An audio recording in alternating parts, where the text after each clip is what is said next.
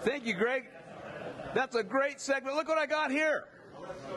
I've got some Ballmer Peak Distillery gin, and Ballmer Peak's pretty cool. Green Mountain, that's where I'm from. That's right. So, I mean, tell us what's special about this gin. So this gin is actually a little different. It's Australian inspired. So we use botanicals and flavors that are native to Australia. So eucalyptus, pepperberry, lemon myrtle, finger limes, trying to be a little more unique. And I know we're going to have some great cocktails over on the corner. Yeah, there's going to be some really tasty drinks. So how long has Ballmer Peak Distillery been around? We've been open for just over 2 months. We opened in November of last year. Wow. Wow. Hey, so where are you located? I know where, but where? You tell us. Alameda and Xenon.